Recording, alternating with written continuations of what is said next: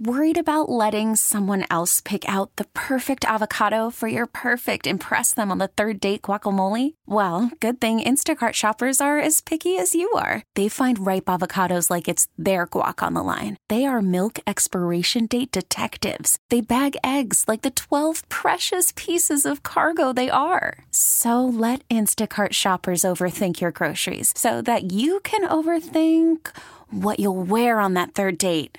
Download the Instacart app to get free delivery on your first 3 orders while supplies last. Minimum $10 per order. Additional terms apply. Hiring for your small business? If you're not looking for professionals on LinkedIn, you're looking in the wrong place. That's like looking for your car keys in a fish tank.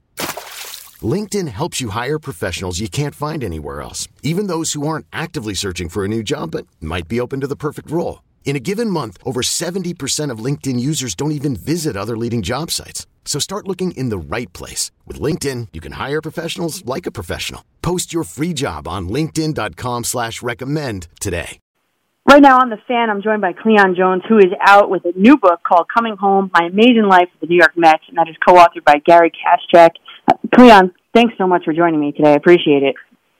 So good to be here. Thank you guys for taking the time to talk with me. All right, well, in the book, Cleon, you said you've always, and this is a quote, been more comfortable having other folks talking about me and not touting my own victories and my own achievements. I always said I didn't read about myself, and I don't like talking about myself. So my question is, why did you choose now as the perfect time to produce a book about your life? The truth is, my family, my daughter, Anja, and son, Cleon Jr., and my wife, we sat around and have dinner, and one of them said, Dad, you should do a book. Of course, I wasn't thinking about doing a book, and certainly I had a lot on my mind as it relates to my growing up and giving other people credit that they do, giving Gil Hodges credit for 1969 and my high school teacher credit for putting me on the right road so that I can become the person that I am today, and giving me a vision, not just for myself, but for my community family and teammates. It's Cleon Jones telling a story about the people that made it possible for him to become a major league ball player. It's not about me. I remember my wife used to ask me all the time, did you read the paper today? I said, well, who is it about? She says, about you. I said, but I don't ever read about me. I know what I'm doing. What I've done all these years, I'm trying to put in words, but it's not about Cleon Jones. It's about everybody that played a part in my life from the time I was 8 or 9 years of age up until today. No one can actually say that they know the real Cleon Jones unless they read this book. You know, Cleon, when you're sitting down and you're going through chronicling your life, are there any parts of your story that you were hesitant to include in this book? Well, whatever happens, I did it. I tell it all, the good things, the bad things. I try to straighten out some things that were said to have happened that did not happen. We ran the whole gamut, from my Florida incident to the Gil Hodges incident on the field. Certainly, there were some things that I probably missed, but it's not because I didn't want to put it out there. It's because I didn't think about it at the time, I guess. I have a quote here from Gil. It says, Gil told us in our first team meeting in 1968 that over the course of the year, we'd find out we were much better than we thought we'd be as a team, that we'd be a team to be reckoned with sooner rather than later. You wrote, we all looked around at each other wondering what team he was talking about. One that made me laugh out loud. I didn't mean to, but I did. And do you remember the moment where you bought into Gil Hodges? I played for a lot of managers, Casey Stengel and you name them. But after a month or two into the season and spring training, I realized he was a baseball giant that I thought he was. And all of us realized then that he was on a mission to make us possibly the best player that we could be. We didn't think that he could pull this off, saying that we were better than we thought we were when we left spring training. We all got a little chuckle out of that because even when you got Nolan Ryan, Tom Seaver, Kuzman, and Gentry, and all those great arms that we had, we thought we were 2 years away from really competing because we thought Chicago might have been the best team in our division, and that there was St. Louis and other people who were just as good. But he had other thoughts. And during the course of the season, he wasn't a real talker, but every now and then he would have meetings. And one thing he said that really resonated with me was that if you don't beat yourself, it's difficult for the other team to beat you. And most of us didn't quite understand at that time what that meant. I found out that meant that if you don't make errors and make bonehead plays and make every situation count for you when there's that possibility, and then try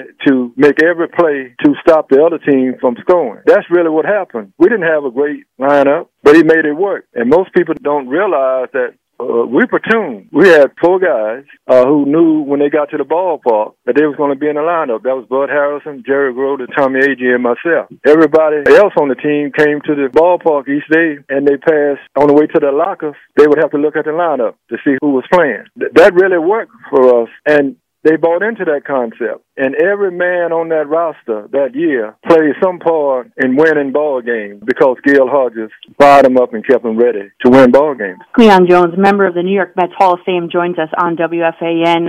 There was another incident, you just alluded to it a little bit before. You talked about this in your book. Gil Hodges walked out to you in left field, took you out of the game.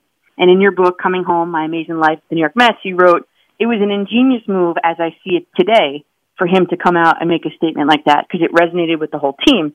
But I caught myself, as I'm reading this, I caught the phrase, "as I see it today." Is there a contrast in how you see it today versus when it first happened? Well, as I see it and know it today, I knew it then because we just left Montreal and I had a bad ankle that, I could run straight, but I couldn't do any cuts and things like that. So we had a talk, Gil and myself, and what I told him is as long as I'm not hurting the team, I want to stay in the lineup because I was swinging the bat so good, it was just unreal.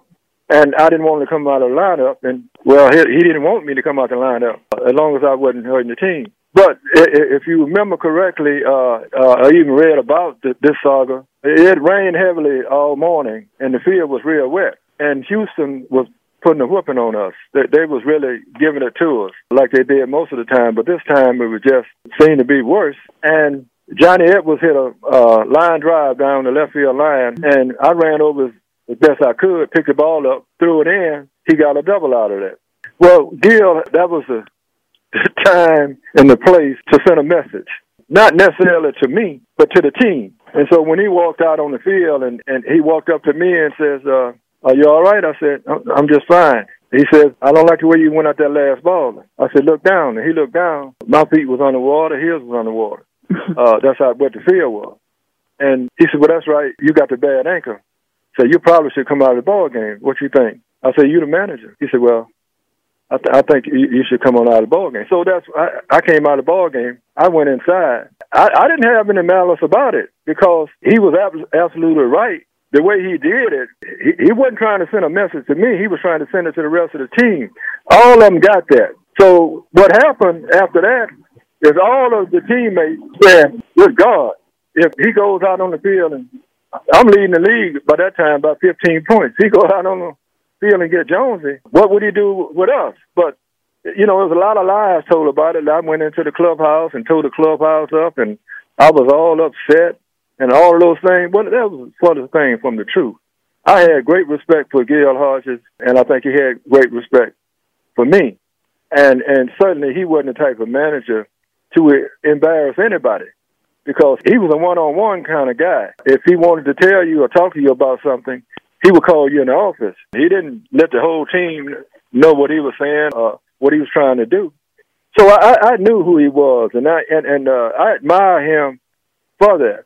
Certainly, everybody on that team admire him for that one act because it turned the whole team around. We became instantly a better team and a more driven team because of that one act. He was well respected, and if not for Gil Hodges, we wouldn't be talking about the 1969 Mets. Cleon Jones, 1969 World Series champion, is with us on the stand. Cleon, Gil Hodges suffered a sudden fatal heart attack, as you know. You described him as a father figure, a Superman. What was it like to be there in Cooperstown for the induction of him? Well, it should have happened years ago. I've always thought that he was a Hall of Fame player. That's my opinion. He was a prototype for first baseman. Everybody wanted to be Gil Hodges. He was a prototype. He was a good defensive player, good offensive player. He had that one bad streak during the playoffs and World Series that kind of defined his career and held him back, where he went over 32 or something like that. Can't remember the number. But I know for a fact had he lived, we would have won more championships, and he would have been a Hall of Fame manager. I know for a fact that would have happened. So I was so proud that I could be a part of his going into be in his shrine and be there to witness it, because he deserved it, and it should have happened years ago. Key member of the Miracle Mets, Cleon Jones, is with us on The Fan. I'm thumbing through the pages, reading every single word, and Cleon, your thoughts on Yogi Berra might ruffle some feathers being in the market that we're in.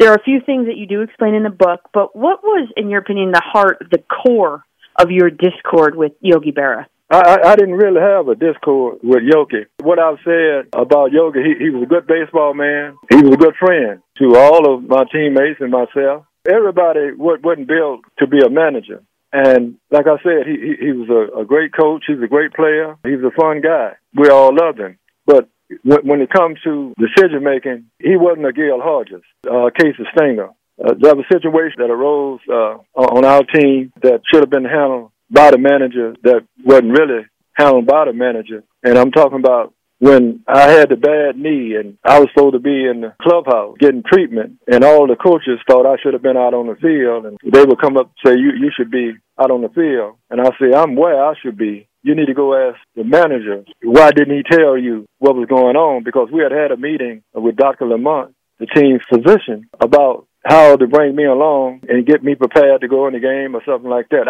I wouldn't have sat on the bench. I couldn't sit on the bench with a wrap on because my knee would puff up. I was supposed to be given a chance when he was going to call on me, whether I was going to be pinch hitting or going to the outfield or something like that. And he just forgot about all of that. And it made me seem like a bad guy because nobody knew that. But Yogi, his wife, Dick Young, and Kenneth Drew, they were all in this meeting when we had to chart a course for me to work out the rest of the year until my knee actually got acclimated to playing again. And all that went to hell because he didn't handle it right. That was the dispute I had with him. As a person, you couldn't find a better person. We all know how great he was as a player. So, I love Yogi Berra. I just had a disagreement with him on how he handled me in a situation that should have been much better for the both of us. Well, with us right now is Cleon Jones, author of Coming Home, My Amazing Life with the New York Mets. To what do you owe Jackie Robinson? Everything. He was inspiration to me and my family. I'm talking about my great-grandmother, my grandmother, and all of us. He was my saving grace. I say that because every tough situation I got into in the minor leagues, all I had to do was think about Jackie, what he went through, and how he made it happen. And he was the only black player in the whole league. And all he had was Rachel, his wife, to come home and share what had happened and tell her how many times people tried to spit on him and what some of his teammates were saying about him and all of those things. And I couldn't have handled that. I don't know anyone who could have handled it the way Jackie, because baseball takes concentration, and certainly you have to have something to play for. He had Black America to play for. That's a tough role, as I see it, to have Black America on your shoulder, and that's what he had. Because if he stumble or fall, when will we get another chance to play in the big league? So I credit this man as being the greatest athlete that ever played sports. I certainly have to give Branch Rickey, who chose Jackie, to, actually perform this task, which was just, as I see it, I know I wouldn't want to be in that situation because somewhere down the line, I would have popped off or got in a fight or did something because I wouldn't have been able to take all that he was able to endure. I had some rough times, in the minor leagues, in the Carolinas and Virginia and and Florida and all those places. But I had other blacks on my team. This man had nobody. And I had a chance to sit down and talk with him and realizing he was very articulate. He was a smart individual. And he was a fighter. He had grit. But he swallowed all of that so he could make a difference. He certainly did for all of sports and all of America. In your book, this is Cleon Jones on the line here, Coming Home, My Amazing Life with the New York Mets. You also did, because tell the listeners about the instance with the waitress that wouldn't wait on you because of the color of your skin, and then why was it important for you to keep going back to that restaurant? We were in Florida. It was a restaurant, kind of a seafood restaurant, and it was four of us, black guys. I was playing with Buffalo Bisons at that time, and Dick Ricketts and Humphrey Green, Armando Samuel, myself, Choo Choo Coleman, I believe. And they told us we were the lead group in trying to integrate places like Atlanta and Jacksonville, because they know the Braves was coming to Atlanta the following year. This was in '64. So we went to this restaurant and we sat there for about an hour. Nobody waited on us. And Dick Ricketts got up to seek out the manager of the restaurant, and he found him. He came over and he said we'd been there over an hour and we hadn't had any service. So he called the girl that was waiting, should have been waiting on us, over to the table, and she walked over and he says, "Well, why haven't you waited on this guy?" And she said, just loud and point blank, "I don't wait on." And man, my jaw dropped. I said, gracious. So he said, "Well, if you don't wait on these guys, so you have no job." Well, I didn't want her to wait on me after that, but the thing is, she left. She left. So the next day, we went back to the same place. The next lady came over. She gave us good service and everything, and it was good food. And the league had told us to stay together as a group. And the next day, we went back. The manager came over to the table and said, "I'd like to ask some of you guys, and it's strictly up to you. Whatever you say, we'll abide by." She said, "The lady that came over, and she want to come over and apologize, say she's sorry, and would you accept that?" I said, "Well, Dick was our sports person, Dick Ricketts." He said, "Yeah, bring over and let's see what she has to say." And she came over and she apologized and she said, "I'm sorry about what I said, and would you accept my apology?" We said, "Sure, we'll accept your apology." She said, "Well, can I wait on you guys?" And we all said, "Yeah." And she waited on us that day. And every time we went to Jacksonville or every ball game, she was always in the stand, waving and hollering and enjoying the ball game. She became a big baseball fan after that. So sometimes you just have to let people get all that anger and frustration out of their system and understand that we all are brothers and sisters and that we have to live and work together. Otherwise, we're going to have chaos like we're having right now. Did you ever tell Jackie Robinson that story? No, I didn't tell Jackie. Jackie had too many stories to tell me. Yeah. But again, it was a great story, and there's some others in the book about even integrating the ballpark in Raleigh. I don't know if you got to that one yet with my wife and my they wouldn't let them sit behind home plate. Right. So there's a lot of great stories like that in there, and certainly I can't compare with what happened to Jackie or some of these other guys that came along, Larry Dovey, people like that. But again, sometimes I've had teammates that we had those differences, and once we played together and hung around together, we became the best friends. It's all in how you're brought up and what's instilled in you, and sometimes when you find out for yourself what life is all about, that's the best course of action. Because certainly I have a lot of great white friends, and we talk daily. And when I came up, my grandmother, she never spoke about. We knew we were segregated, but she never had bad things to say about anybody or had hate. I thought she should have in many cases, but she didn't. And what I say is live and let live. And if we all do that, then we'll be better off. But I marvel at Jackie and Jesse and Joe Louis and Bill Russell. You go on and on. These guys did a great job, but they were built for it. Everybody's not built to handle situations like this, and God Almighty built them just for those actions. And it really helped guys like me to understand. And I think it did the same thing for Hank Aaron, because we talked a great deal about it, segregation, and how people was hating him and threatening his life and threatening his family. And, well, like I told Hank, we've seen all this before. Jackie went through all this. He survived it. You know you can survive it. And let's keep pushing. You can keep trying to make the world a better place. Cleon Jones, 1969 World Series champion, is with us on The Fan.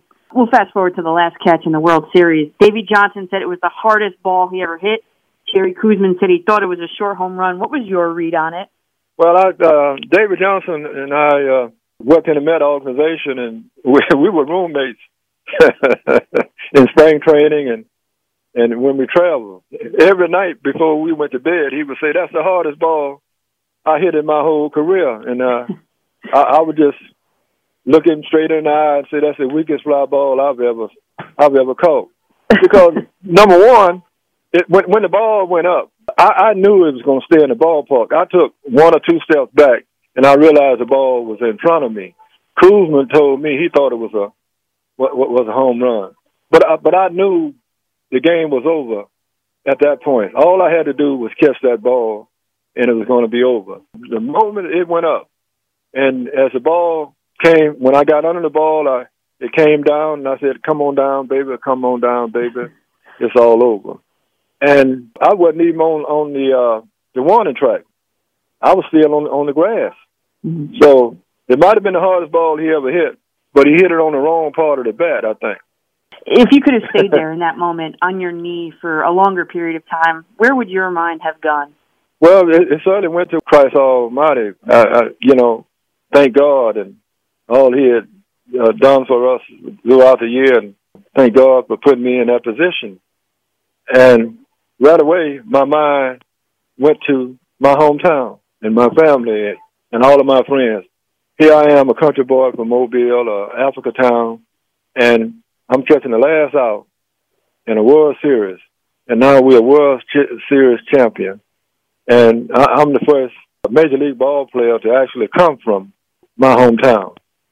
So, yeah, it was a moment to me in Thanksgiving. As I said before, for Charles Rose, Lena McCants, my grandmother, my great-grandmother, my brother, and all of my friends. This was for all of us, not for Cleon Jones and just New York. It was for all of us here in Alabama, especially in Africa town. Cleon, you wrote in the book, there were two quotes that stuck out. You said, "Maybe, just maybe, we took away some of the hurt of losing an entire team can do to a city." And then you also wrote, "I thought about our fans and that we were finally going to give them justice." And then you mentioned that word justice 2 or 3 more times. What does justice mean to you in that context? New York had lost the Giants and they lost the Dodgers. And when the Metropolitan Ball Club came on the scene, we were playing in the Polo Grounds, and we were certainly didn't remind anybody of the New York Giants. And we certainly didn't remind anyone of the Brooklyn Dodgers. And we had no Willie Mays or Duke Snider or Don Newcomb or Warren Marshall, Willie McCullough. We had nobody resembling any of those players. But New York rallied around the Mets, and we were putting people in the ballpark, and all we were doing was losing, and we just stunk up the place most of the time for those first 3 years. And it seemed like when I got there, 64, 65, 66, we were improving, especially with Ed Kranepool and myself. We signed in 62. When we went to winter ball, aside from Ron Hunt, maybe Choo-Choo Coleman and Paul Blair, there were no signs of potential, major league players in that group. And finally, 68, 67, when Seaver got there, we felt like we could give the fans some joy.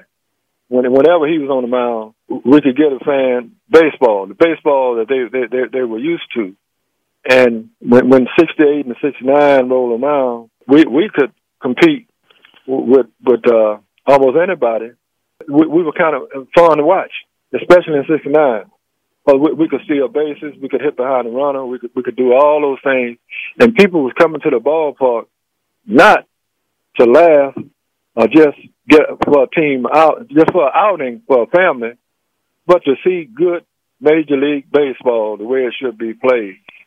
So that's my justice, to have a Gil Hodges, who was great manager and would have been a Hall of Fame manager, to have a Hall of Famer like Tom Seaver and Nolan Ryan to play in front of those guys. Koosman probably would have been a Hall of Famer had he not missed that whole season. So it was, to me, we was just giving back.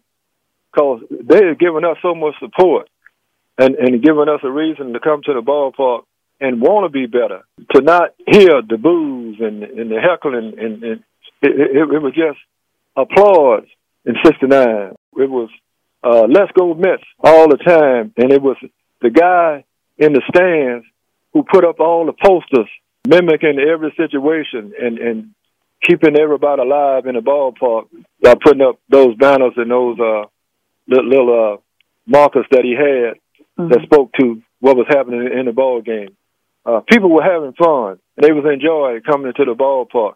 So that's what I mean. We was giving them what they needed to continue to come and be New York Mets fans, not Yankees, not Giants, not Brooklyn Dodgers, but New York Mets fans. Then 69, we won them all over because when I drove or walked through the New York area, if I see kids in the ballpark playing, I see white kids saying, I'm Tommy Agee, I'm Don Clendenna, Cleon Jones. I see black kids saying, I'm Tom Seaver. That resonated with me, and that spoke to what we meant to New Yorkers and what we meant to the whole state. The title of the book, Coming Home, what does it mean to you? Well, coming home was always doing the best I could in the game of baseball, so I could represent my hometown and come back and do what I'm doing now. Baseball gave me an opportunity to help my community, and I've been coming home since day one. I went to the big league, trying to help other kids to do what I did, trying to give them equipment and advice. So I was always coming home with advice and always coming home with giving gifts, gloves and bats and balls, and coming home to bring a World Series.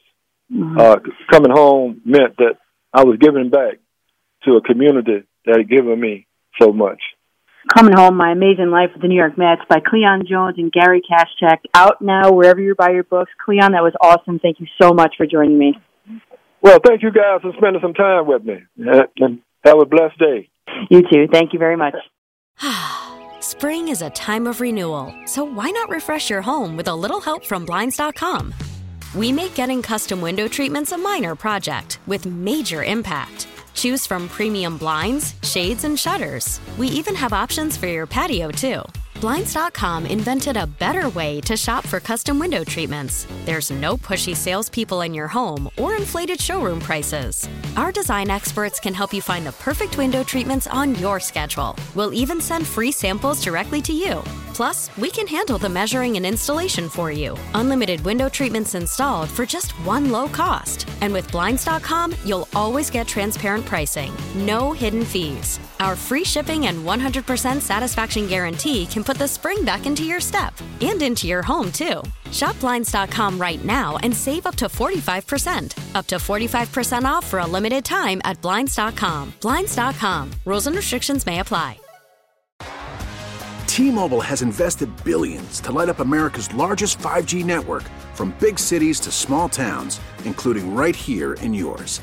And great coverage is just the beginning. Right now, families and small businesses can save up to 20% versus AT&T and Verizon when they switch. Visit your local T-Mobile store today.